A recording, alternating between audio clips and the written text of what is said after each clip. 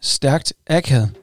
Og endnu en gang er det med mig, Niklas Meyer, og min medvært, Christian Amdufas Sampatu Kansas. Yes. Som sidder derovre. I dag har vi fået besøg af en legende i nogle meget smalle kredse. Selveste Christian Luno, som lige tager en slurk af rødvinen. Dog. Til en snak om rundt regnet det eneste i hele hans liv, Christian Luno har været god til. Vi skal snakke om bænkpres. Vi har lavet en episode, hvor vi dykker ned i squattet og snakker om alt det tekniske, og hvorfor squatter man egentlig, og alt det der fluff omkring squat. Ja. Og nu gør vi det så med bænkpres. Så vi skal snakke om, hvad er et bænkpres? Hvad kan man bruge bænkpres til? Og hvorfor er bænkpres... ja. Jeg bruger det til alt. Organdonation, husfred, krig. Bænkpres kan det hele. Det vil være en god måde at løse det. Er der nogen, der har spurgt Putin, hvor meget han kan bænke? Det kan være, han stopper. Det var det. Ja. Problem solved. Jamen, det kan jeg godt se. Jeg er sgu ikke mand nok. Det er nødt til at bare lægge mig ned. Så kører vi. Ja. Men det handler jo også om, at I derude skal få en idé om, okay, hvad kan vi egentlig bruge bænkpres til? Og ligesom med squat, så kan jeg godt allerede afsløre nu, at jeg personligt synes, det er en voldsomt overvurderet øvelse, hvor der er Christian Luno mener langt hen ad vejen, det er meningen med livet. Det er ikke forkert. Det er ikke forkert. Ikke? Så det er sådan et spørgsmål, hvis vi nu prøver at snakke lidt om det, hvad kommer vi så egentlig frem til? Sandsynligvis absolut ingenting, men forhåbentlig lære et eller andet på vejen. Om hvordan I selv kan bænkpres, og måske også lidt om, er der nogle alternativer. Skal vi prøve at starte med dig, Christian Amdi, at køre. Hvad er et bænkpres egentlig? Kan du forklare os det? Det er, hvor du ligger ned på en bænk, og så presser du en stang. Altså, hvis det skal være så simpelt. Jo, men det er ikke forkert. Det er rent nok. Altså. Den er god nok. Så far er jeg jo fuldstændig enig. Mm-hmm. Ja. Ikke? Men det er også sikkert det eneste, du synes som et bænkpres, tror jeg. Det er det ene, og det er jo en af grundene til, at vi også har taget Christian Luno med. Det er, hvis I synes, jeg er ligeglad med squat, skal I høre mig snakke om bænkpres. Hold kæft, noget pisse, var. Jeg tror, jeg har lavet bænkpres 2 gange på 3 år, eller sådan noget. Ja. Altså, hvis det ikke kan gøre det. Jeg gider ikke. Det forstår jeg ikke. Så derfor, og jeg ved, I bænker jo, 8 gange om ugen? I bare 1 gang. Du bænker 1 gang, du bænker 3 gange, ikke? Ja. Så jeg tænker, I har noget mere kærlighedsagtigt at sige om det. Kan I ikke prøve, hvorfor er bænkpres fedt? Ja, altså det skal bare falde pronto, når man bænker 3 gange om ugen, mand. Det er bare en større følelse, altså. Det ved ikke. Det føles bare fedt. Altså, hvad mener du? Jeg tænker sådan på Arnold, et eller andet der, noget med, every time I'm bending, I'm coming every time I'm bending. Jeg ved det ikke. Ja. Det er bare fedt. Jeg synes bare, det er nice. Jamen, og det er nok i virkeligheden, det er ikke særlig hårdt. Det er ikke særlig hårdt i forhold til mange af de andre ting. Jeg får stor brystkasse af det, og så tror jeg også lidt på mig selv. Det er også, kan man sige, at det eneste, jeg nogensinde har været bare sådan en lille smule god til. Det er klart, at det jeg gerne vil lave, ikke? Mm. Ikke fordi jeg ikke kan finde ud af at squat. Jeg kan jo godt squat. Jeg skal bare, det er bare sådan 200% mere effort for at blive bare sådan nogenlunde til det, i forhold til at bænke. Det går for mig lige nu, at vi snakker som om alle ved, hvem Christian Luno er. Men det igen det en legende i meget små kredse, som blandt andet er vores kredse, og rigtig mange andre trænere burde vide, hvem han er. Med Christian Luno, kan du egentlig ikke starte med at fortælle, hvem fuck er du egentlig? Hvad er din uddannelsesmæssige baggrund? Hvad arbejder du med? Hvad bænker du? Ja, jeg har lavet det samme som Niklas i forhold til uddannelse. Så vi har læst idræt sammen og lavet speciale sammen. Så havde jeg været i militærpolitiet en gang. Jeg ved ikke, om det er fedt at vide. Været i militærpolitiet. Der kunne jeg andre ting end at bænke. Kunne have en puls. Der var og sådan noget. Så er jeg sådan PT, er jeg jo ved Arca, gamle CrossFit Copenhagen, og styrer 3 center i Odense. Så har jeg jo lavet personlig træning on off i, det ved jeg ikke, mange år. Jeg ved det ikke, mange år. Hvad er der mere at sige? Altså, jeg er jo ikke særlig sej. Hvad bænker du? 172. Ja, jeg siger bare. Kilo. 272,5 kilo. 272,5 kilo. 700 kilo. Det gad jeg godt. Ja. 800 kilo. Gad jeg godt at kunne i hvert fald. Nej, men jeg er bare mig. Har været en del af branchen i mange år. Og har været med siden den gang, hvor ting var fedt første gang, til nu er vi sådan på tredje gang, at ting er fedt. De samme ting er fede igen. Så var der en eller anden, der lige pludselig fik øje på det, og fik det solgt på en fed måde. Men bare en everyday dude, som godt kan lide at træne. Og som har trænet altid, og som har været en del af personlig træning og træningsbranchen cirka altid. Ja. Så det vi i daglig tale kalder en gammel surmand. Gammel surmand. Ja. Jeg er bare ikke sådan en social medietype. Det er jo derfor, at når du siger, at der er nogen, der ved, hvem jeg er i små kredse, fordi at man møder og snakker med folk, som er i branchen, men den almindelige menneske ved ikke, hvem jeg er. Min mor kender dig. Jamen, din mor kender mig, det er rigtigt. Ja, det er jo Jeg også har også fundet hendes ringe sådan 800 gange nede i løfteriet. hver gang hun glemmer dem. Hver gang hun glemmer dem, så finder jeg dem. Ja, der ligger et smykke, det er nok Det er lige sgu nok. Jamen, jeg kender den efterhånden. Ja. Den der snode en der. Præcis. Ja. Jamen, altså, vi har så hurtig introduktion af Christian Luno. Jeg har været i branchen i 100 år og har skrevet special, faktisk sammen med mig, bogstaveligt talt. Det sagde jeg også. Ja, jeg gentager også meget pænt. Okay. Chef i Arca underviser også ved DGI og har gjort det i 10 år eller sådan noget. Ja, snart mere end 10, tror jeg næsten. Uddannet den shitload af trænere og instruktører i alt muligt godt. Og så meget essentielt er han jo det, vi kalder bænkentusiast, som bænker 172,5. Fun fact, i rigtig mange år, så kaldte vi Christian Luno for søstjernen. Fordi hvis han sagde, jeg har løftet 100 kilo i dag, så vidste vi oprigtigt ikke, om det var squat, bænkpres, skulderpres, curls, eller hvad fanden det var, fordi der er ikke noget tal, der sådan i chokker os med noget. Han er bare sådan lidt freak. Ja. Jeg kan mange mærkelige ting, det er rigtigt. Det kan du. Ja, jeg kan også muskeltræk 115. Det kan du. Jeg kan ikke lave et rigtig snatch. Nej, det kan du. Det er for svært. Træk. Ja, det er for svært. Ja. Hvis jeg bare skal trække, så kan jeg godt. Lad nu lige hive 115 kilo fra gulvet op over hovedet i et træk. Ja, så ved hvad vi er med at gøre, ikke? Ja. Kan vi prøve at bare lige sætte lidt på spidsen. Hvorfor bænkpres? Hvad er ideen med et bænkpres, Christian Hamdi? Jamen altså, den primære grund til, at folk de bænkpresser, vil jeg nok sige, at typisk er i styrkeløftformål. Altså, det er jo en af disciplinerne. Mener du, den primære årsag til, at folk bænkpresser? Nej, det er ikke den primære, men jeg tænker, det grunden til, at det er blevet så populært og udbredt, er nok fordi, at der er en sport, der omhandler det, og så bliver der skabt et eller andet guddommeligt omkring en øvelse. Det er i hvert fald derfor, at der er nogle krav. Med god grund. Ja, med god grund. Men det er i hvert fald der, hvor der er nogle meget specifikke krav til, hvordan folk mener, man skal bænkpresse. Det er fordi, at der er en regelbog et eller andet sted, der siger, at det er sådan her, du skal gøre det. I forhold til den typiske gym bro, så er det nok fordi, det er kongeøvelsen, og det har vi alle sammen hørt fra overkrop. Hvad bænker du? Hvad bænker du? Det er et stort spørgsmål. Det er den måde, man ligesom viser, om man er en mand, eller om man er bare noget, der prøver. I mit tilfælde, så prøver jeg jo. Du prøver. Ja. Meget elegant. Det larmede sygt meget, det var ikke klar. Nej. Behøver man så at bænke? Ja, det er fint nok alt det der, ikke? Det er en mand, sidder og rører ved mig selv, mens jeg siger det, min brystvort er ved at springe ud af min trøje, fordi jeg er så fedt over mig selv. Men behøver man? Jeg starter jo aldrig nogen med at bænke. Nej. Ved mindre de kommer, altså det skal jo virkelig være, fordi de kommer og siger til mig, at de har gjort det før, og bla bla bla. Jeg tænker sådan, okay, så prøver vi det. Men i 9 ud af 10 gange, så starter jeg folk med push-ups. Det er jo det, jeg laver med dem. Og så bliver vi rigtig gode til det, og så på et eller andet tidspunkt, når jeg tror, at de kan, altså sådan tænker, de kan lave en push-up, der smager, det kan være, de kan lave 10, eller hvad det er, så tænker jeg, så kan vi begynde at prøve bænkpres. Med de fleste. Hvad fanden er det så, der er så fedt ved bænkpres? Hvad snakker du om? Hvad er ikke fedt ved bænkpres? Hvad mener du? Hvorfor starter du så ikke folk med bænkpres? Fordi det er ikke den øvelse, jeg tror, der er bedst i forhold til at udvikle dem fysisk, i forhold til at kunne presse en vægt. Det er nemlig det der, ikke? Ja. Så fik vi lige kørt den derhen. Det er godt. Men det nytter... så går han i forsvar.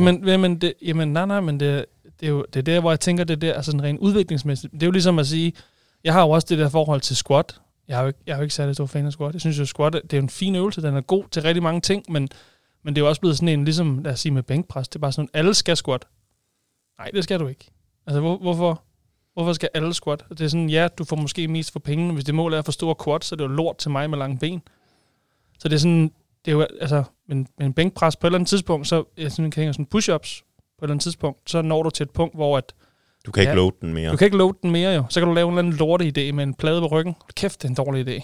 Fordi du har set mig gøre det, du siger det der. Det bliver sådan noget dumme lort, svin. Niklas. Jamen, du skal gøre lige, hvad du har lyst til.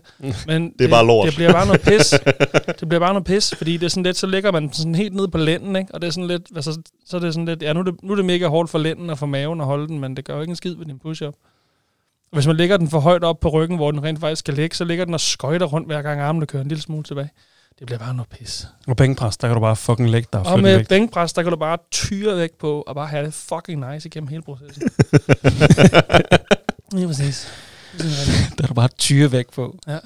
Det er jo faktisk rigtigt. Altså bænkpres, grund til, at den også er populær, er jo fordi det er den presøvelse, vi med al sandsynlighed igennem en fuld bevægelse, kan flytte mest muligt vægt. Ja, hvis man skal tænke det der sådan i forhold til, altså hvor giver det mening at loade noget? Man kan sådan argumentere også for, at dumbbells er jo trods alt også en lettere måde at loade noget videre fra for eksempel en armbøjning, men hvis det er rigtig tungt, så kan det jo nogle gange stadigvæk, for nogen i hvert fald, være meget besværligt at komme i position, og der er bænkpres og bænkracket stadigvæk. Den er fucking tilgængelig. Ja, du racker ud, så har du masser af vægt på. Sænk, løft. Ja. Det er nemt. Det er nok også derfor, den er blevet sådan en målpækkeøvelse, ikke? Ja. Igennem rigtig mange år. Så er det bare stadigvæk, hey, hvad bænker du? Ikke? Og så kan man... Der er jo lidt med en stor brystkasse også. Det er der. Der er et eller andet.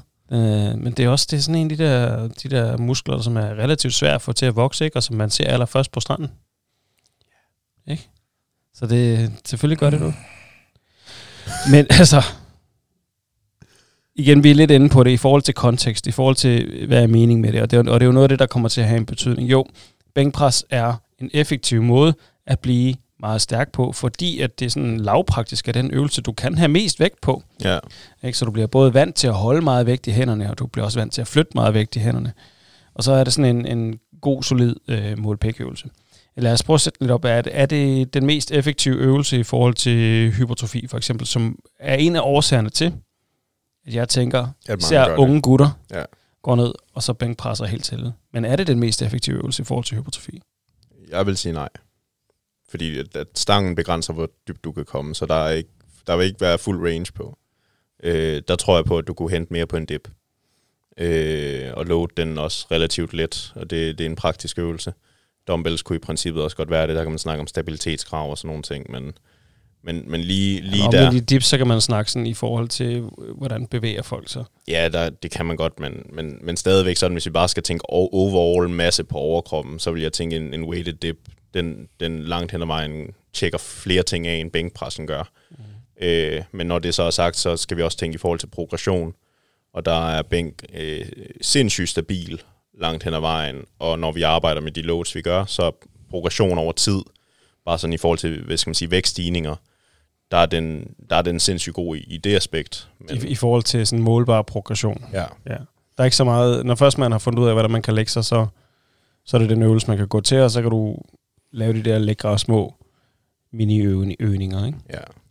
Men igen, i forhold til hypertrofi, tænker jeg, og det var en af grundene til, at jeg personligt stoppede med at bænkpres, det var fordi, jeg synes, det tog fucking lang tid for mig. Det tog altså opvarmningsmæssigt, eller hvad tænker du? Nej, jeg var mega slap, det tog ikke så lang tid at varme op. Men bare sådan det der med, det der med, at når jeg sådan skulle lægge mig ind på plads, ikke? Men det er også måske en af de ting, vi kommer ind i forhold til opspænd og det tekniske aspekt af bænkpres. Personligt synes jeg, det er en af de teknisk sværeste øvelser, der er. Helt enig. Enig, ja. Så det er sådan, og jeg vidste også, at des mere slack jeg gav mig selv i teknikken, des mindre sandsynlighed var der for, at jeg kunne løfte en vægt. Jeg godt ved, at jeg ville kunne løfte relativt nemt, hvis jeg bare lagde mig fucking ordentligt. Ja. Og jeg blev pissetræt af at bruge så lang tid på det. For en øvelse, jeg udmærket godt vidste i forhold til hypertrofi, måske ikke var den mest effektive, og i forhold til topstyrke, så vil jeg nok aldrig blive så stærk i den, fordi jeg ret hurtigt bliver træt af det. Ikke? Så for mig at se, så var det simpelthen for komplekst noget lort, til at jeg gad bæks med det. Men det er så også, mit bias er jo også, at jeg i den her sammenhæng måske ved for meget om det, og havde sat for høje krav til mig selv, til at jeg gad lave det, kontra at samle nogle håndvægte op, eller igen at gå hen, banke et bælte på, og så fyre nogle dips af. Selvfølgelig uden vægt, fordi jeg slap. Jeg tog bare bæltet på, fordi det er for show. Sådan et slangeskin og sådan noget. Det er også sådan, hvis det er stramt nok, så ser det også lidt ud, som om man har et V-taper. Ja, det er mange år siden. Ikke? Men altså igen, hvis vi kan komme frem til, at det positive er, at det er relativt nemt at måle progression på bænkpres. Kan det, altså, og det er jo også det, vi kan flytte mest vægt i. Ikke? Men det, som de fleste bruger den til, er mit indtryk, er stadigvæk at få noget hypertrofi ud af det. Ja. Ikke? Så enten eller også er det at tilsidesætte eller ensrette forventning til hypertrofi med konstant maksforsøg, fordi at så kan man sige, at man bænker meget, ikke? Ja, det er i hvert fald dem, som går ned for at max ud hver dag, i håbet om at blive meget stor af det. Der er i hvert fald et disconnect. Ja. Men altså, hvis du bliver stærkere konsekvent i moderate reps over i bænkpres over tid, så bliver du bliver større. Det gør du bestemt. Ja, det gør man alt. Altså, det kan man sgu ikke undgå. Men altså, det er jo... Det tror jeg jo bare mere sådan er... Hvad skal man sige? Når man har de der sådan snakke der med, at det er den mest effektive, der er jo ikke nogen, der kun laver bænkpres, hvis deres mål er for større bryster. Altså, alle laver jo et eller andet bagefter. Er min tanke i hvert fald. Gør du det? Nej, du gør ikke. Hvad? Laver du andet? Laver du ikke andet pres? Jeg laver også med håndvægt. Og jeg laver dips i ny og næ. Det er jo mere sådan nogle... Dips, det er altid sådan en ekstra ting, jeg gør. Men målet for dig, hvad er det med bænkpres? Det er bare bænk. Det er et sindssygt godt spørgsmål. Er det bare bænk? Det er bare bænk. Fuck, man, det er altså mening med livet, det der. Ja, det er det. Jeg bænker, fordi jeg bænker. Ja. Men det er det. Der er ikke noget... Det er jo ellers sted at forhælde sig en disciplin, ikke? Der er et eller andet naivt ønske om at... skulle blive stærkere, som jeg godt ved, at en langsom proces, der kommer til at tage mig lang tid. Klar. Hvornår lavede du egentlig din 172? Det er faktisk ikke så længe siden. No? Det er faktisk ikke så længe siden. Og så har jeg ellers bænket 170 utrolig mange gange. Ja. Men 172, det var egentlig bare... Det var den der klassiske der, hvor jeg så skjulte jeg lige en 1,25 inderst, inden jeg satte de andre skiver på. Ja. Og så kørte jeg bare op, som jeg plejede med at gøre. Jeg ville gøre til at bænke 170, og så... Så snød du dig selv? Så snød jeg mig selv. Nej, du er dum svin over for dig selv. Nej, jeg var lige snød mig selv der. Nej, men det var bare... Du var aldrig til at tilgive dig selv, ikke? Nej, overhovedet ikke. Men... Altså bænkpres, det har bare altid været en øvelse for mig. Hvis jeg skal ned og træne, og ikke gider at træne, så starter jeg med at bænke, så gider jeg godt træne bagefter. Så er jeg kommet i gang. Det er bare nemt for mig, og så det kører, der er ikke noget... Netop, og det der, jeg synes, det er sådan en... Den er sgu nem at sutte op for slap, altså. Der er den virkelig. Der er ikke noget... sådan squat, det bliver bare... For helvede. Jamen, det er også pishårdt. For fanden gang lort, altså. Seriøst. Jeg forstår slet ikke, jeg har godt kunne lide det på et tidspunkt. Altså, jeg er sådan helt målløs over mig selv, og... Det er bare hårdt, og... ubehageligt, og... Altså, bænk, det er bare fedt. Så det, du får ud af bænkpresset, det er lige så meget bare... at det er fedt at bænke. Det er fedt at bænke. Så det er ikke med tanke på, at det skal være specifikt i forhold til, at du skal nå en eller anden stor styrkerekord. Det er fedt. Skid. Eller hypertrofi. Det er fint nok, hvis jeg bliver stærkere, men det er det. Ja, du er sådan set glad ved at bare bænke. Jeg er bare glad ved at bænke. Det er også fair nok, ikke? Det vil jo være... Det er jo mål for de fleste ting, at bare være glad ved at gøre det, man gør. Hvis vi kan prøve at nå hen i en form for midte her og sige, fint, det er måske ikke den mest effektive øvelse i forhold til hypertrofi. Ikke? Men det er en generelt effektiv øvelse i forhold til at flytte relativt meget vægt, generelt ret meget vægt, i nogenlunde range of motion, som du kan lave målbar progression i. Ja. Og som du kan ensret, hvis først du får styr på din opsætning. Altså man tænker, hvis målet er at flytte mest muligt vægt i en presbevægelse, så tænker jeg, at bænk, det er the way to go, ikke? Ja, eller spise rigtig meget og lave dips. Ja. Men det ved jeg sgu ikke. Selv der, så tror jeg sgu de fleste... Jeg tror, at bænk, det er stadigvæk i forhold til mest muligt vægt. Hvad er bænkrekorden? Hvad er verdensrekorden lige nu?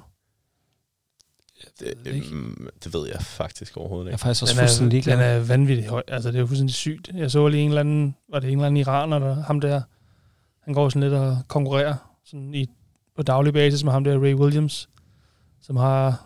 Det er jo absurd mange kilo. Hvad er det? 400 kilo? Hvor meget er det? 350 kilo? 360 kilo? Det er sgu ikke under mig. Alle tal, du siger, over 200 er også en hjernedød. Jamen, det er fuldstændig sindssygt, ikke? Og det er bare sådan, hvis I sådan skal tage det, jeg tror ikke på, at der er nogen, der hænger med den vægt i dips.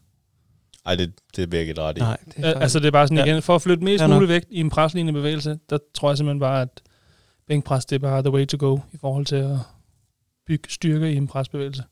Og så hvis vi snakker sådan ren nu, altså jeg tænker også med det samme, vi kan snakke hypertrofi, men også bare sådan sportsspecifikt, altså sådan en presbevægelse. Ja. Så du skal have, det tænker bare, det er fint. Ja. Bænk. Jamen, det er rigtigt. Bænk nu bare. Hvordan bænkpresser man så? Hvad fanden skal man gøre? Hvad skal man tænke over? Vil du have lov at lægge ud til... Jeg tror, det er bedst, om de starter. Altså, jeg vil jo mene sådan, at de ting, der ligesom går igen for et godt bænkpres, hvis man skal sådan bare sige principper, fordi at folk, de kan jo bænke forskelligt. Det er mere det her med sådan, at den første, det er sådan det, jeg bare kalder sådan helkropsrigiditet, at fra fødderne og op til dine skulderblade, der er du stabil. Den skal bare være der.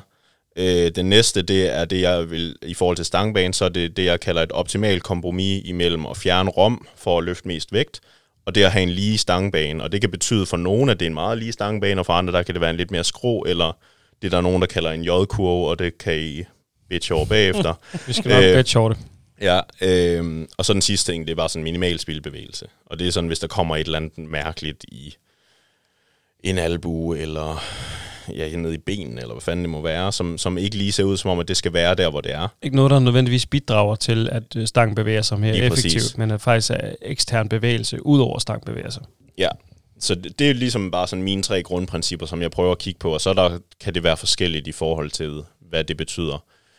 Hvis vi skal kigge på sådan i forhold til, hvis man skal snakke om de regler, der for eksempel er i styrkeløft, så er der nogle flere ting, der hedder, at hele foden skal være i gulvet under hele løftet, så det vil sige, at hælen må ikke være løftet.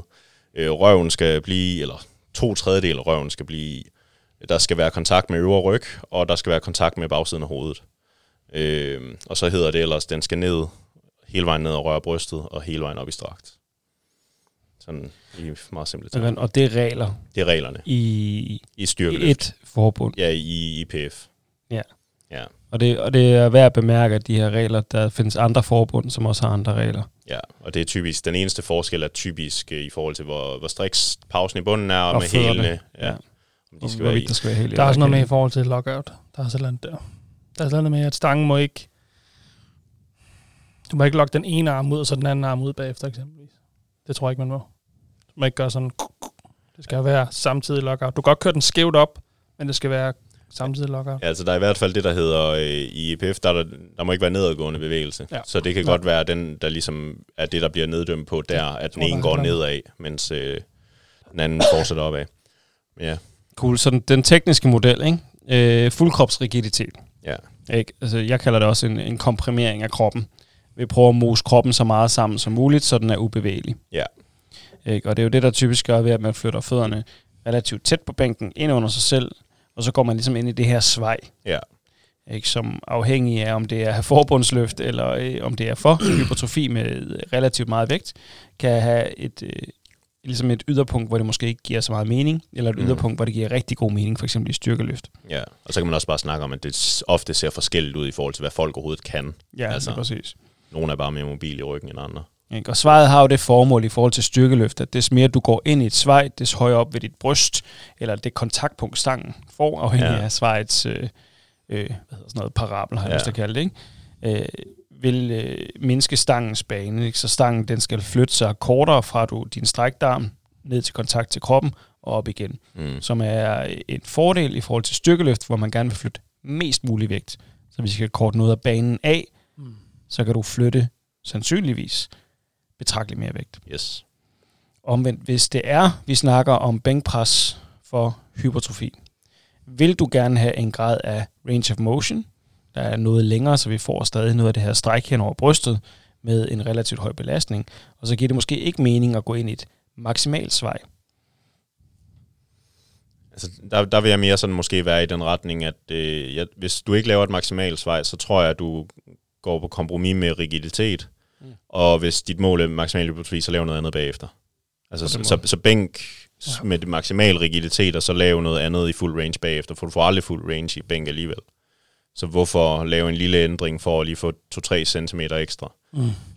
Det vil min tanke i hvert fald være. Men man kan sagtens vælge at sige, at vi laver et fladere, hvis det er for eksempel, fordi jeg vil gerne bænke, men jeg gider ikke lave andet end bænk. Nu ved jeg for eksempel altså fra min egen træning, at hvis jeg skulle bænke, så ville det være den eneste presøvelse, jeg lavede. Ja, så kunne det godt give mening. Ja, ikke? Altså, og det er det der med sådan at prøve at tilpasse det til, okay, personen, fordi jeg ved også, du træner jo flere gange om ugen, og Lunus altså store kærlighed i hans liv, det er sådan bænkpres kronbarn-agtigt, sådan noget af den stil, ikke? Så det vil sige, så bliver der brugt mere tid på den slags. Ja.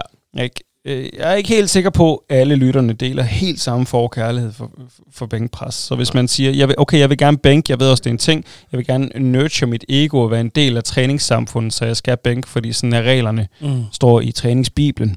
Ja. Ikke? Men jeg vil gerne have hypertrofi ud af det. Og jeg kan svare åndssvagt meget. Ja, men selv der, så vil jeg... Okay, hvis det er et ekstremt opspænd, så kan det findes godt, jo, der, altså, og det er især udpræget blandt kvinder. Ja, men det er rigtigt, men altså, jeg vil stadig tænke, at de centimeter, du får der, at det er... Altså, vi skal snakke sådan et russisk gymnastopspænd, før jeg virkelig sådan tænker, at den lille ændring vil gøre en betragtelig forskel.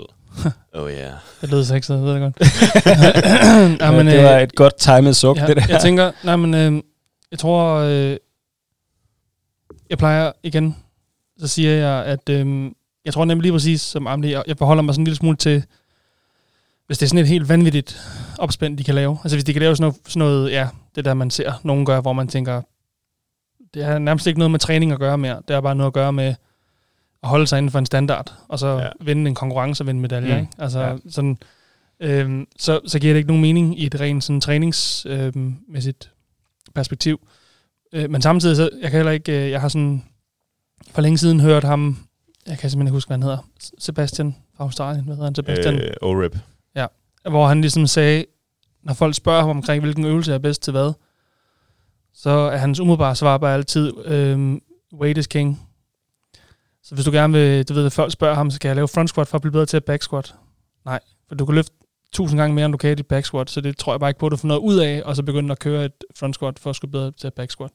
Og jeg ved godt, der kan være nuancer af det her, det er meget sort-hvidt sagt også, men jeg tænker også bare igen, hvis vi forholder os til, at okay, så sænker vi brystet 3 cm, for så at få et dårligt opspænd, og så skal jeg tage 20 kilo mindre på stangen.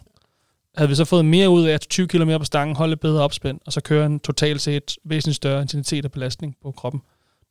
Det tror jeg. Men altså det er et kæmpestort tror, fordi jeg ved det jo ikke. Altså jeg tror altid, at irrelevant af hvad for en vej man kører, så vil det være sådan lidt et kompromis af, enten så fjerner du range, så fjerner du også load.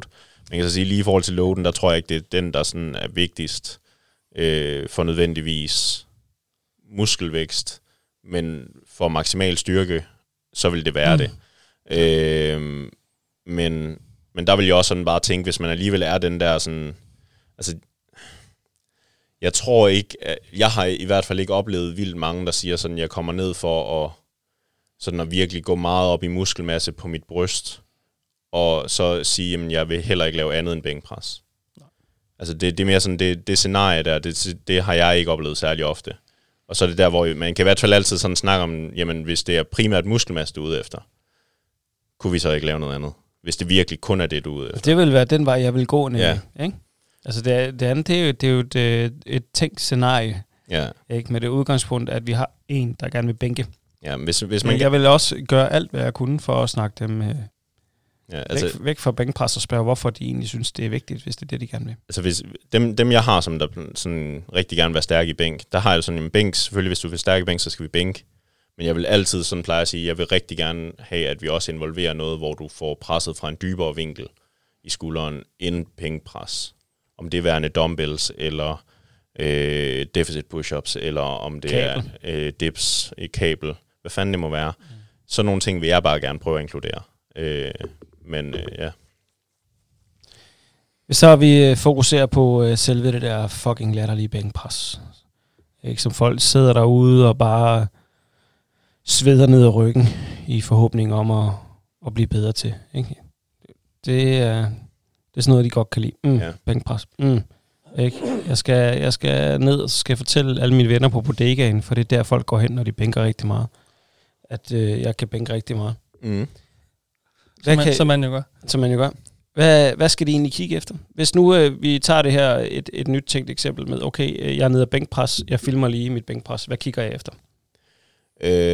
I første omgang, så vil jeg kigge efter... hvis vi laver antagelsen om, at folk prøver at lave det største svej, de kan... det snakker man om nede på bodega, nemlig. Ja. Så den ting, jeg vil kigge på i forhold til det er, at den konstant... Hvis man prøver at have den her helkropsrigiditet, hvor man måske har brystet, eller prøver at have et højt brystben, så vil min tanke være, at hvis jeg ser, at brystbenet falder i løbet af bevægelsen, og det vil typisk være på vejen ned. Det kan også være, fordi folk laver et virkelig overdrevet lockout. Men så er der noget, jeg vil adressere der i forhold til at sige, jamen okay, vi skal prøve at holde brystet højt igennem hele den ekscentriske fase, og vi skal i hvert fald ikke prøve at kollapse, når vi så sænker den. Ikke fordi, at der ikke må falde lidt der, hvis det er det, der gør dig stærk, men som udgangspunkt prøve at holde, det her høje bryst igennem det hele. Og så kan man kigge på i forhold til, jamen, hvor er det stangen rammer, virker det til, at det er et sted, hvorfra folk er stabile. Og der vil jeg typisk tænke bare sådan, at albuen under stangen, altså fordi nogen har en tendens til at komme lidt længere ned, og så får de rigtig svært ved at hente stangen tilbage. Det er, hvis man filmer direkte fra siden af et bænkpres, og du ser stangen bevæge sig ned, så typisk så vil du have underarmen i forlængelse af stangen, og kunne se det som en lige bane, der peger opad. Lige præcis. Ikke fra albuen og op. Så hvis du kigger fra siden, så vil du se, enten så vil albuen gå, jeg har lyst til at sige til venstre, men altså foran stangen, eller bag ved stangen. Ja.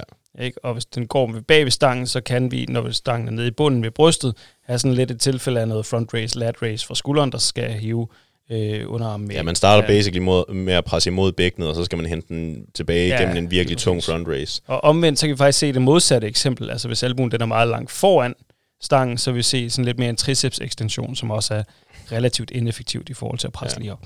Ja, underarmen skal være lodret. Yes.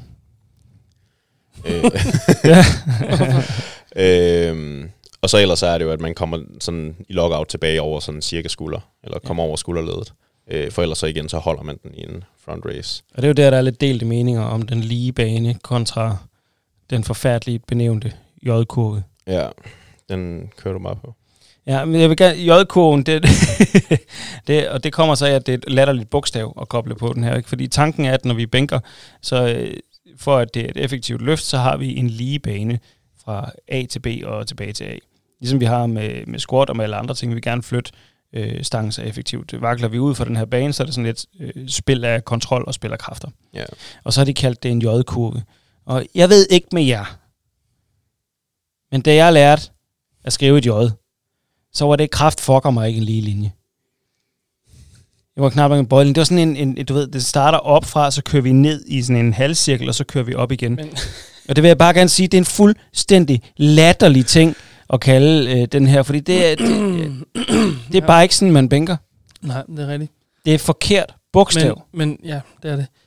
Det er et forkert bogstav, Christian Lund. Jamen, det var fuldstændig ret. Det hedder ikke en J-kurve, det hedder sådan en skråkurve. Jeg ved ikke, hvor gammelt det studie det er, men jeg har set et studie, hvor de har tracket bar path på erfarne løfter versus nye løfter. Og så man bare i det studie, at når man kørte nye løfter, så løftede de meget i en lige linje op og ned, og man kiggede på de erfarne løfter, og så løftede de i det, der lignede et J. Det er ikke et J. Ikke helt J, men ja, en skro. Nogle af dem, jeg så, det var et J. Jeg kan godt se det, at det var et J, for den havde faktisk tendensen til ikke at gå i en lige linje, men den havde... Ja, der er det der svirp, der lige starten.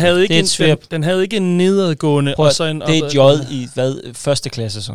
Jamen, det er et lorte J. Ja. Du skal da ikke negligere. Det er et analfabetisk J. Går du ind og sige det til førsteklasserne, at deres J er lort? Jamen, det gør jeg. Jeg har sådan en. Det er McLaughlin 84. Ja, men jeg ved ikke, hvor det kommer fra. Men det er nok der, det er kommet af, den der skide J-kurve. Fordi så efter det studie, ligesom med alt andet, så kommer der et lortestudie, og så er det det, der lige pludselig er lov, ikke? Ja. Nu må vi ikke squat dytter 90, fordi trykket bliver højere på knæet, nærmere 90 grader. Man glemte bare lige at teste, hvad der skete forbi 90 grader. Så nu må vi ikke længere squat dybere end 90, fordi det sagde det her studie. Ja. Ja, J er et lortenavn. Ja. Hvad er bedst? Jamen det er jo som sagt igen, det vil afhænge af personen. Det handler om optimal kompromis mellem at fjerne rom og lave lige stangbane. Så hvis du er pandekagerpresser, så skal du som udgangspunkt have en lige stangbane. Hvis du har et lille opspænd, så vil jeg som udgangspunkt sige, så begynder det at blive mere det her sådan en skrå presvinkel.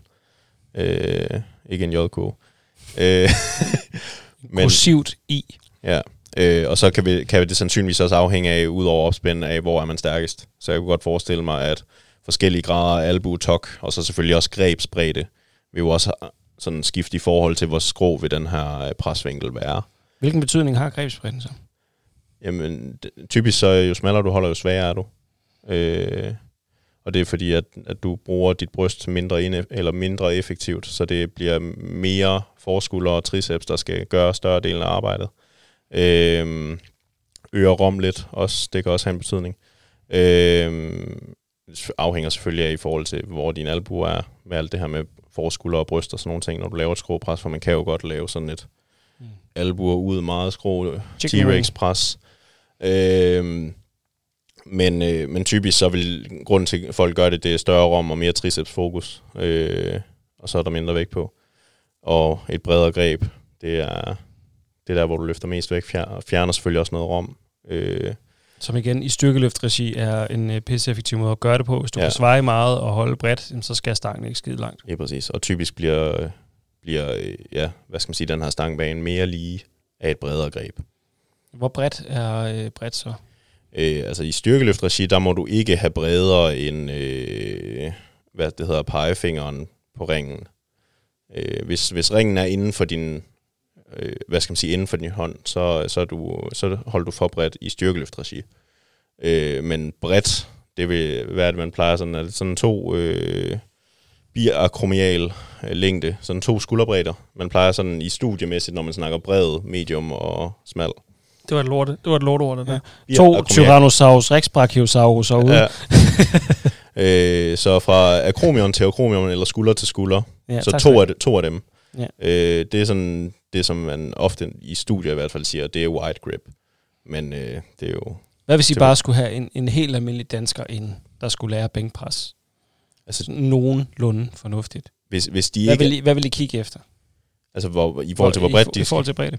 Altså jeg plejer ærligt talt ikke at kigge særlig meget efter, hvordan det ser ud, når jeg vælger bredt. Men mindre de er sådan nogle, der er ekstremt høje, så kan det godt være lidt bredere, men ofte så plejer jeg bare at sige, tag en stræk tommelfinger på, når nølingen begynder.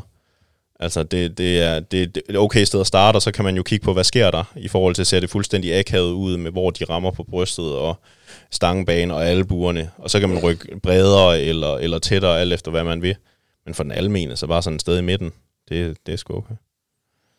Altså som vi snakkede om nede ved bordet tidligere, så har vi jo sådan en idé om, hvor vi gerne vil have, at de skal ramme hen med stangen på... Jeg har sådan en idé om, vi siger sådan et eller andet sted her, ikke? Ja, omkring bryst, hvor det højere. Og det er det, jeg plejer til udgangspunkt i. Så når jeg siger, at jeg gerne vil have dem til at holde der, så når de ligesom rammer der, så går jeg tilbage til, og så forholder mig til, at jeg gerne vil have deres underarm. Kan vi lige prøve at sige højt igen, hvor det var henne? Det var her. Ja, og det er sådan et eller andet sted omkring solar plexus, ikke? Sådan cirka. Nu siger jeg cirka. Måske lidt højere for nogen, lidt lavere for nogle andre, men det er cirka det omkring.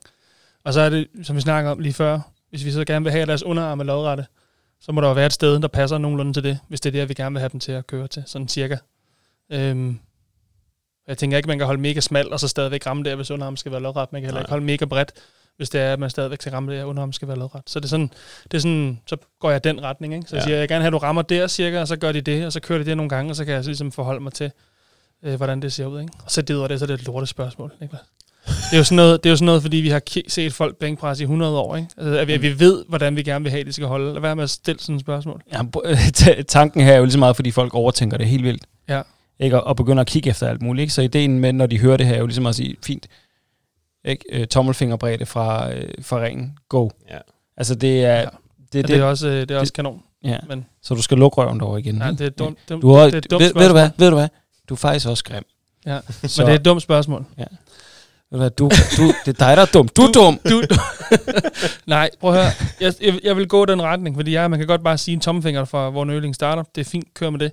Men igen, hvis du skal køre den lidt mere, så sig først, okay, jeg skal ramme omkring solar plexus, optag dig selv, og så må du ret til derfra. Så skal underarmene være lodrette, hvis du filmer fra siden. Hvis du skal ramme omkring solar plexus. Bum. Men det tænker jeg sådan, i forhold til underarmene lodrette, Der vil jeg jo tænke, at det kan du gøre på de fleste grebsbredder, hvis du kun filmer fra siden. Kan man det? Fordi det afhænger bare af... Altså, Ja, okay. Ja. Altså, men jeg tænker ofte, man kan justere det i hvert fald. Jamen, det er du ret i, selvfølgelig. Man kan stadigvæk godt... det bliver virkelig skørt wide grip, ikke? Am I doing it? Ja, men jeg tænker sådan, du har ret i, at hvis man for eksempel kigger fra 45 grader, eller sådan noget, og det er fra alle vinkler, så burde det... Det er omkring, ikke? Ja. Hvad som kropsbygning? Har det nogen betydning? Typisk jo større og længere arm du har, jo bredere vil du typisk holde fast. Eller... Kort arm, kæmpe patter. Det ville være mega fedt, hvis du havde det. Ja. Fedt. Det var dejligt. Ja. Det er dejligt simpelt. Hvordan vil I, hvis I fik en fuldstændig rookie ind? Hvad vil I gøre? Hvordan vil I lære dem at bænkpresse? Du var inde på i forhold til, du vil slet ikke starte, men du vil måske bare sige, fint. Lad os lige prøve at tage nogle armbøjninger først. Hvad så, når I når hvis jeg skulle, og det er generelt min approach til mange ting, jeg får bare folk til at prøve at lave 5 eller 10 af whatever, de tror er et bænkpres, og så retter jeg til derfra, ikke? Så inden jeg begynder at stå og knæve om alt muligt gøjl, de ikke aner en skid om, så bare prøv at lave 10, lad mig se, hvordan det ser ud, og så kører vi derfra. Ja. I forhold til det, der blev sagt tidligere med det der med, som jeg synes er et super fint fokuspunkt, det der med at prøve at holde brystet højt, og så kommer man rigtig langt med det, så plejer jeg gerne at sige til folk, at de skal prøve at møde stangen med brystet. Ja. Det synes jeg, det er som om det er nemt for folk at forholde sig til. Det der med at holde brystet højt, det er nogle gange det der med, når man giver nogle cues, som kan være sådan lidt diffuse. Hvad fuck betyder det? Hvad er brystet højt, ikke? Men det er mød med brystet. Mød med brystet, ikke også? Ja. Folk får følelsen af, okay, jeg skal prøve på at skubbe brystet op og ramme stangen, inden jeg egentlig har ført den ned til, hvor den skal være, ikke? Synes jeg fungerer som en nem måde at approach. Ja, apropos det her med cues, det kan være, at vi lige kan prøve at løbe nogle cues igennem, som jeg ved, der i hvert fald går rundt derude, ikke? Den ene ting, det er også samle skulderbladene. For eksempel, samle skulderbladene er jo tanken, at man skal gøre range of motion igen kortere, og vi låser skuldrene fast, sådan så stangen den har en relativt lige og kontrolleret bane fra udstrækt og ned til brystet op igen. That's it. Altså min oplevelse med det cue med at samle skulderbladene er, at rigtig mange enten har de svært ved at gøre det, eller også så fucker det med deres pres, fordi at man tænker på 2 modsatrettede bevægelser på samme tid. Ja, hive tilbage og pres frem. Ja, så for mig, der tror jeg ofte, at det jeg prøver at gøre i stedet for, det er, ligesom Luno siger, det her med sådan mød stangen med brystet, og så plejer jeg at sige, stræk albuerne. Fordi at det er som om, at også den der med sådan nogle gange, når folk de tænker bænkpres, så skal jeg også presse stangen så langt væk fra mig som overhovedet muligt. Så hvis man bare tænker i den der, men nu skal jeg op og strække albuerne, så behøver det ikke nødvendigvis at blive den der overdrevet med skulderbladene frem, så bliver de der typisk lidt bedre. Eller presse dig selv ned i bænken, er der også nogen, der bruger. Lidt ligesom skub gulvet væk i dødløft, så presse dig selv ned i bænken i bænkpres. Ja. Lav den modsatgående bevægelse. Der er i hvert fald min oplevelse af, at der er særlig mange, der sådan, synes, det er særlig hjælpsomt at få at vide, at de skal huske at hele tiden samle skulderbladene. Okay. Men det... Skal vi tage... Jeg har nogle gange øvet det lidt med push-ups. Det er ikke et udgangspunkt, at folk kan lave en push-up, ikke? Og det er jo også, fordi ofte det er starter. Så har jeg bedt folk om at prøve at lave en push-up, uden at skubbe skulderbladene fra hinanden. Bare sådan for at prøve at øve det der med at skulle bøje og strække dine arme, uden dine skulderblade, de bevæger sig for meget. Det er mega svært, men det er sådan en meget fin øvelse, nogle gange at køre inden. Og som jeg siger, skub dig selv ned i bænken. Jeg tænker, når jeg selv personligt tænker på det der cue der, så giver det mening for mig. Jeg forestiller mig sådan visuelt, at jeg står og laver en push-up op ad et gelænder. Ja. Så jeg skubber mig selv væk fra gelænderet. Det handler ikke om, at jeg skubber gelænderet væk fra mig selv, ligesom det er med en vægtstang. Så jeg forestiller sådan, det er mig selv, jeg flytter. Det hjælper mega meget for mig i hvert fald. Og det giver mening i hvert fald. Sådan, det er faktisk ret godt cue. Der sker noget, kan jeg mærke, når jeg gør det. Selvom at der måske sådan ikke burde ske noget. Fordi at jeg laver stadigvæk det samme, og gør det samme. Det er sådan et ekstern cue. Der sker et eller andet for mig op i hovedet, når jeg tænker, at jeg så skubber mig selv væk fra et gelænder. Så har du prøvet det jo? Jeg har prøvet det. Hvad? Det var en joke med noget dum. Nå. Ja. Skal vi lige... Ja. Jeg tænker, det var passende, jeg så havde tænkt på den. Nej, så det fungerer i hvert fald for mig. Og så er det jo igen det der med, hvornår bruger vi det der med at samle skulderbladene. Det er jo alt sammen bare sådan en... Alting kræver kontekst, ikke? Og det kræver også, at det kræver, at der er en grund til, at vi siger det. Det kan jo være igen, som jeg siger, nogle gange skal man bare bede folk om at prøve at lave 5-10 gentagelser. Det kan være, at folk allerede laver det. De laver noget, der minder nok om til, at det gider vi ikke snakke om lige nu. Det er fint. Der er noget andet, der er vigtigere for mig. Dine ben, du du ligger og laver sådan nogle sakse-ting, fordi du tror, du skal træne mave eller sådan noget samtidig med det. Eller du ligger med dem væk, altså hævet fra gulvet eller sådan noget, fordi det ved jeg, du set en eller anden gøre, eller hvad fanden det er. Så ja, det er mere det, hvis du begynder at føre skuldrene frem, når du strækker armen ud, ikke? Så opgaven er jo at bøje og strække din arme, ikke? Nedrøre brystet, op igen. Og hvis målet er vægt, mest mulig vægt, så skal vi gøre det så nemt for os selv som muligt. Så jo mere stabilitet vi kan skabe omkring skuldrene, så det virkelig bare er at bøje og strække din arme, jo bedre. Så hvis du begynder sådan at føre skuldrene frem, og måske endda har dem frem, inden du sænker den, ikke? Altså det er sådan, jeg plejer sådan at vise folk, at jeg står bare op, og så prøver jeg sådan at samle mine skulderblad, og så prøver jeg at vise dem, strække i den situation, versus hvis de er fra hinanden. Det er jo 10 cm ekstra i hver retning. Jeg skal flytte vægtstangen lige pludselig, hvis skulderbladene er fra hinanden. Eller mærke en forskydning i skuldrene, ikke over bryst eller arm. Ja, og det er sådan nemt for folk at forstå, ikke? Sådan, okay, det giver jo mening. Jeg kan jo se, at dine arme bliver længere, når du skubber dine skuldre frem, versus når du har dem trukket tilbage. Makes sense. Ja. Du kan godt tage et andet brugt cue med bøjstangen. Ja. Den har jeg hørt. Ja, den er god. Voldemart. Den er klassisk i hvert fald. Ja, tanken der er jo et eller andet sted at få albuerne båret ind under stangen, sted, så de kommer for langt ud til siden og flyve, og få låst banen fast på den måde. Og i nogle sammenhæng har jeg også brugt det som en cue for at få lats ned på plads. Så et eller andet sted, så, som jeg hørte, så prøver man lidt ligesom at skubbe sig selv væk fra gelænderet og finde en eller anden form for ekstern cue, som prøver at fix all. Min personlige erfaring med det er, at det virker af helvede til. Ja, jeg har faktisk aldrig brugt det på nogen. Nej. Så jeg ved det ikke. Det er et shitty cue, som basically, i de fleste tilfælde, jeg oplever det, betyder, at folk de bruger rigtig meget tid på rent faktisk at prøve enten at knække stangen, eller bare rykke albuerne frem, så det ender i sådan en triceps ekstension, imens skuldrene flyver op omkring ørerne. Ja, der er sukkes. Nej, men jeg er jo til dels enig, men det er jo bare, nu har jeg jo, jeg tør ikke tænke på, hvor mange folk jeg har undervist. I præcis det. Når man bare sparer de sidste mange år, nu tænker jeg jo bare også ved Arca. Jeg tænker bare det hele taget, ikke? Altså, hvor mange mennesker jeg har undervist de sidste mange år. Hvor mange gange jeg er blevet mødt med en udfordring i at have nok cues for at fikse et problem, ikke? Altså sådan, jeg siger, som vi snakkede om tidligere, siger de samme 10 ting for at prøve at løse én ting, ikke? Og der nogle gange har det virket, nogle gange er det noget lort. Altså det er sådan, målet er jo, at folk ikke skal skyde deres albuer af helvede til ud til siden, eller lave, som vi snakker om tidligere, sådan en guillotine-agtig press, ikke? Hvor den kommer op til hagenstangen. Så kan det nogle gange give mening, nogle gange er det pis. Altså det er bare endnu et redskab, man kan bruge til at... Ja, nu er det mig, der er nuanceret, kan I høre det? Ja. Det er mig, der kommer. Det er bare endnu en ting, og det er ikke nødvendigvis den bedste ting, men det er en ting, som måske kan gøre, at folk de ikke laver sådan et eller andet skørt.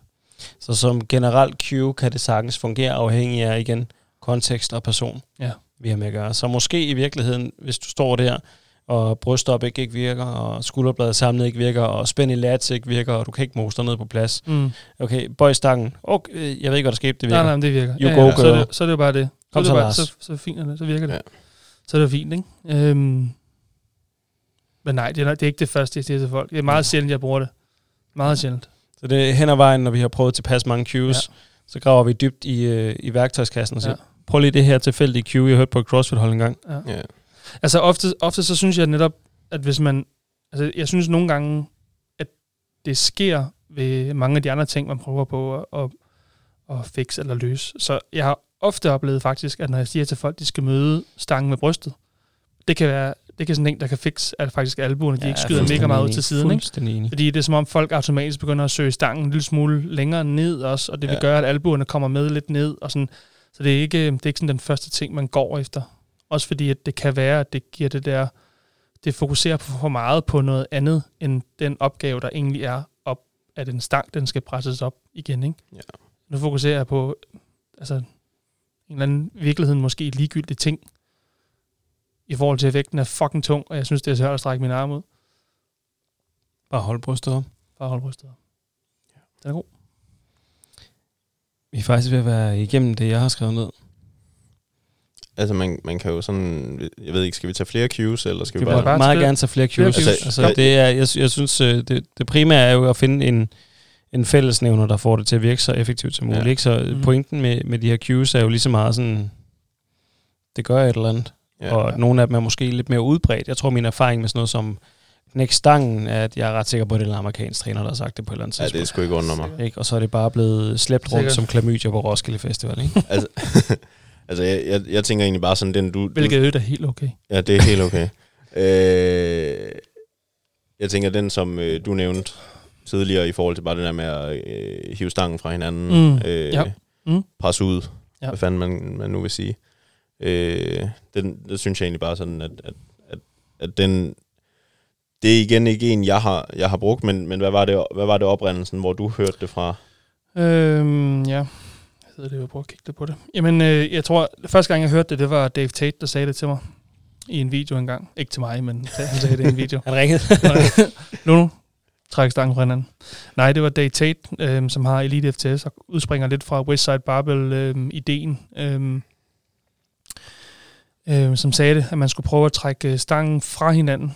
Og jeg sidder lige nu og prøver at lede efter, om jeg kan finde en decideret årsag til, hvorfor det skulle være godt.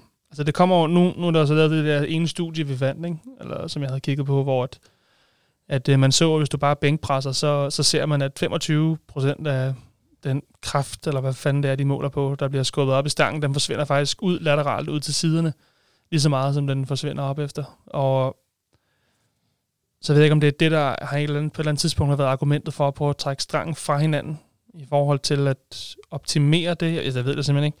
Nej. Nu sidder jeg lige og prøver at kigge en gang her. Hvad fanden?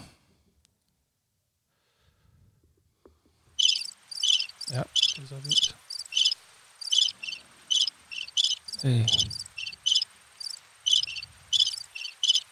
Du er heldig, din søn er sød. Ja, men jeg får lyst til at prøve, om jeg kan finde den video med Dave Tate, hvor han siger det. Altså min oplevelse med det er, at det fjerner for meget fokus fra alt muligt andet.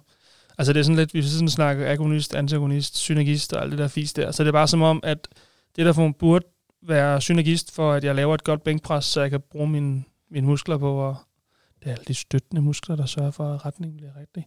Hvis jeg ligesom, altså det er som om, at fokus af dem forsvinder, så min bane bliver dårlig. Så når jeg fokuserer på at presse stangen ud, så er det som om, at alle de muskler, der burde sørge for, at jeg rammer det rigtige sted for brystet, de stopper ligesom med at fokusere på det. Og så fokuserer jeg for meget på at presse ud af i stedet for. Og så bliver det bare et dårligt løft i sidste ende.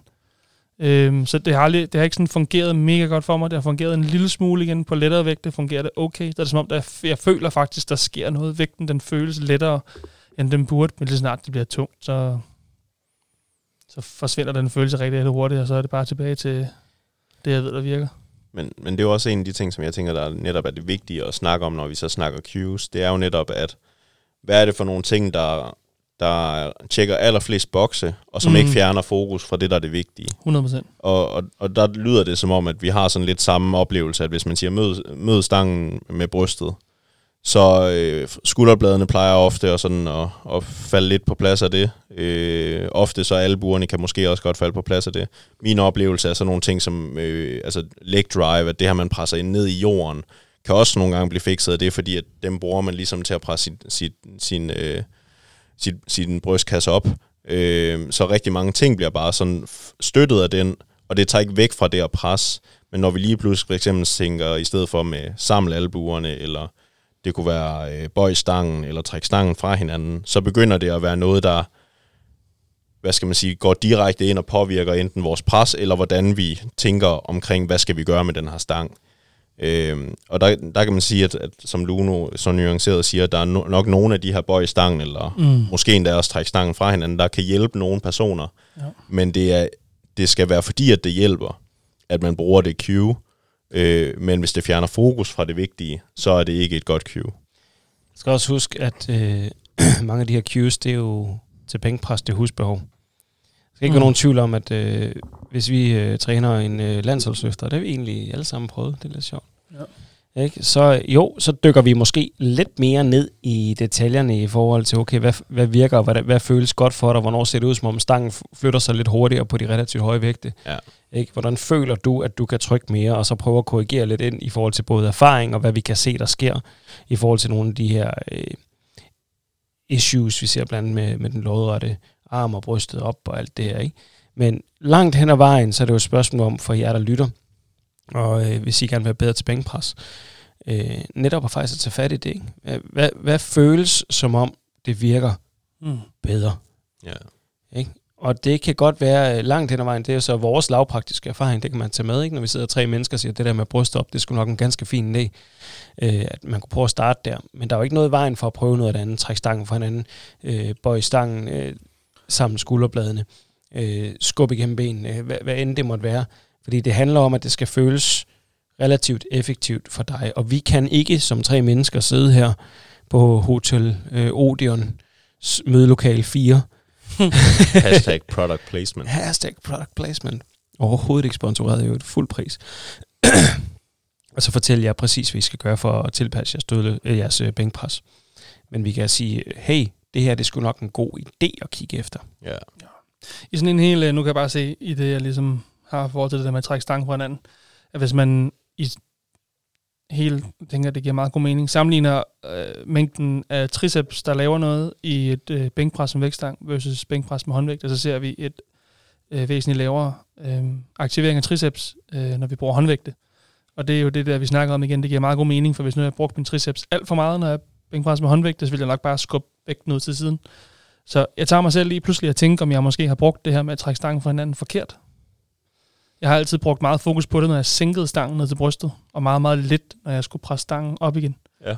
Så hvis det tænker jeg skal ned og prøve, næste gang jeg skal ned og bænkpres. Og så prøve, når jeg skal presse stangen væk fra mig selv. Altså prøver jeg at tænke over og trække stangen fra hinanden. Og så se, om jeg måske får en eller anden følelse af, at det er fedt. Fuck, der fik I lige træning i al sin simplicitet. Hey, jeg har hørt noget. Jeg går lige ned og prøver det. Ja. What up? What up? Det er rigtigt.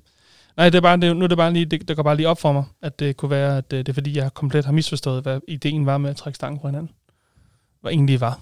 Så det, der kommer nok desværre ikke en bænkpres 2.0 podcast. Men, det gider jeg simpelthen nej, det gider Niklas ikke. Men så prøver vi at, det ved jeg ikke. Nej, jeg gider ikke. Følg med på Lunos jeg gider ikke. Nej, Instagram-profil. lad være. Nej, jeg gider ikke. Jeg får ikke lavet det. CS Luno. I gamle dage CR Luno, men så blev han gift. Ja. Nu CS Luno. Jeg har respekt for min kone, så ændrede jeg det bogstav der. Ja, det er skide godt valg. Ja. Nej, der kommer nok ikke noget med det, men... men I ved det. I ved det. Nej, jeg prøver at teste det, så ser vi på det. Ja, jeg har ikke mere at sige til det. Er der andre cues, der bliver brugt derude, som er... Jeg synes, vi har været meget igennem. Vi snakkede altså jeg hørte en sjov en, og det var spænd armene. Spænd armene. Altså, til forsvar vil jeg sige, det er edderpækker mig svært at bænkpresse, hvis ikke du gør det. Ja. Bare prøv at dalle den op, som sådan en slatten bananskal. Ja. Jamen, det er rigtigt. Jeg selv bruger, og det er fordi nu, vi snakker lidt om det der rigiditet og sådan noget. Noget af det sværeste, jeg ser folk, de har ved, når de bænkpresser, det er det der med, hvad fanden de skal gøre deres fødder og deres ben. Og hvis vi snakker sådan, altså at være rigid, når man lægger bænkpresser, så tænker jeg bare, at det er en ret stor del af det, ikke? Ja. Hvis man lægger det der med at holde brystet højt, det kan man komme rigtig langt med, og bare holde brystet højt. Men på et eller andet tidspunkt, så er det altså ikke nok at bare prøve at skubbe dit bryst op, når vægten er for tung, så bliver du mos sammen jo, på et eller andet tidspunkt. Og det der med, det er der, hvor benene så kan gøre en forskel. Der er blevet med at holde den der spænding, man gerne vil have henover det stykke der. Og bare sådan en nem ting, jeg plejer at sige, og det har fungeret 9 ud af 10 gange for mig, når jeg beder folk om at gøre det, det er at, placere dine fødder, hvor du synes, det er rart at have dem. Så er vi langt. 2. Begynd at trække dine fødder op under dig selv, indtil din hæle løfter sig en lille smule for gulvet. Og når du er nået til det punkt, så prøver du på at trykke din hæle i gulvet. Når man gør det, så igen 9 ud af 10 gange, så ser jeg, at folk lige pludselig har et faktisk overraskende godt opspænd. Givet, at du ikke er på en bænk, der er fyldt med olie, og når du gør det, så glider du bare op af bænken. Man skal selvfølgelig stadigvæk prøve at forblive på samme sted på bænken, hvor du har lagt dine skuldre og din øvre ryg. Ikke? Jeg har oplevet, at det fungerer super godt. Det er nemt, det er simpelt at forholde dig til, og så kan man altid nørde videre derfra, hvis det er det, man ønsker. Folk har pisse smidige ankler bagefter. Jeg ved ikke, om det har. Men nu er også, man kan også sige, jeg trækker min hæle så langt op, at de løfter sig, når jeg ligger og bænker. Ikke? Fordi jeg har aldrig haft nogen intention om at skulle stille op i nogen konkurrence. Det der med at skulle forholde sig til, at min hæle skal være i gulvet, det er lige meget for mig. Så det er ikke noget, jeg kigger efter, om hæle skal være i eller ej. Hvis folk gerne vil stille op i konkurrencer, naturligvis. Men ellers er det ligegyldigt. Men sæt dine fødder, hvor du gerne vil have dem. Nogen kan godt lide at kramme bænken med benene. Det ved jeg, at jeg Jeg kan simpelthen ikke huske, hvad han hedder mere end Jakob, men Jakob, vi har på landsholdet, der er rigtig, rigtig dygtig til bænkpres. Jakob Fyr. Jakob Fyr. Nej, men Jakob, han er dygtig i hvert fald til bænkpres, både i raw og i udstyr. Jeg synes, det ligner, at han krammer bænken lidt, så han kan godt lide sådan at pakke benene lidt omkring den. Jeg kan personligt godt lide at have lidt bredere med mine fødder, når det er. Det fungerer for mig i hvert fald. Så igen, sæt dine fødder, hvor du godt kan lide at have dem. Træk fødderne op under dig selv, indtil hælene løfter sig lidt, og så prøver du vitterligt bare på at trykke hælene ned i gulvet. Så har jeg i hvert fald oplevet, at der opstår en spænding, cirka sådan, du ved, den løber fra tåspids op igennem forlov og hofte, og så slutter den op på. Det fungerer. Det er nemt, det er simpelt at forholde sig til. Jeg vil lige sige en ting i forhold til opspænding i bænkpres. Det er, du ved ikke en skid om det. Og det her det er egentlig grunden til, at jeg ikke gad det. Hvis I ligger et opspænd i bænkpres, så tænker det er så behageligt, så er det ikke et opspænd i bænkpres. Nej, det er fuldstændig rigtigt. Det er fuldstændig håbløst ubehageligt at ligge i et rigtigt opspænd i bænkpres. Ja, det er hårdt. Og man kan få krampe i lænden, og i lats, og i røven, og i baglov. Ja. Og jeg er rundt regnet det eneste menneske, jeg nogensinde har hørt om, der har fået en lille fibersprængning i min quadriceps forlåret af et bænkpres. Ja. Fordi man kan godt trykke ret meget til med benene, når man lige får styr på det lort. Men det er også bare igen, når man først får styr på det, altså hvor kæft, hvor kan man vinde meget. Altså, så det er også sådan en ting, hvor jeg vil sige... Jeg magter det ikke. Altså igen, nu, jeg bruger det her, med, jeg lige forklaret før, det bruger jeg, når vi har bænkpres på holdene i AGA. Og igen, 9 ud af 10 gange så lykkes det. Nogle gange skal der noget mere til, men 9 ud af 10 gange lykkes det. Og du ved, når jeg siger til folk, når vægten begynder at blive tung, så prøv at trykke det til med jeres ben. Når de først ligger i det opspænd der. Og de kommer alle sammen tilbage og siger, hvad fuck skete der? Den blev jo lettere. Ja, det gjorde den. Jeg kan ærligt talt ikke helt forklare dig, hvorfor. Du trykker til med dine ben, og så bliver det nemmere i dine arme.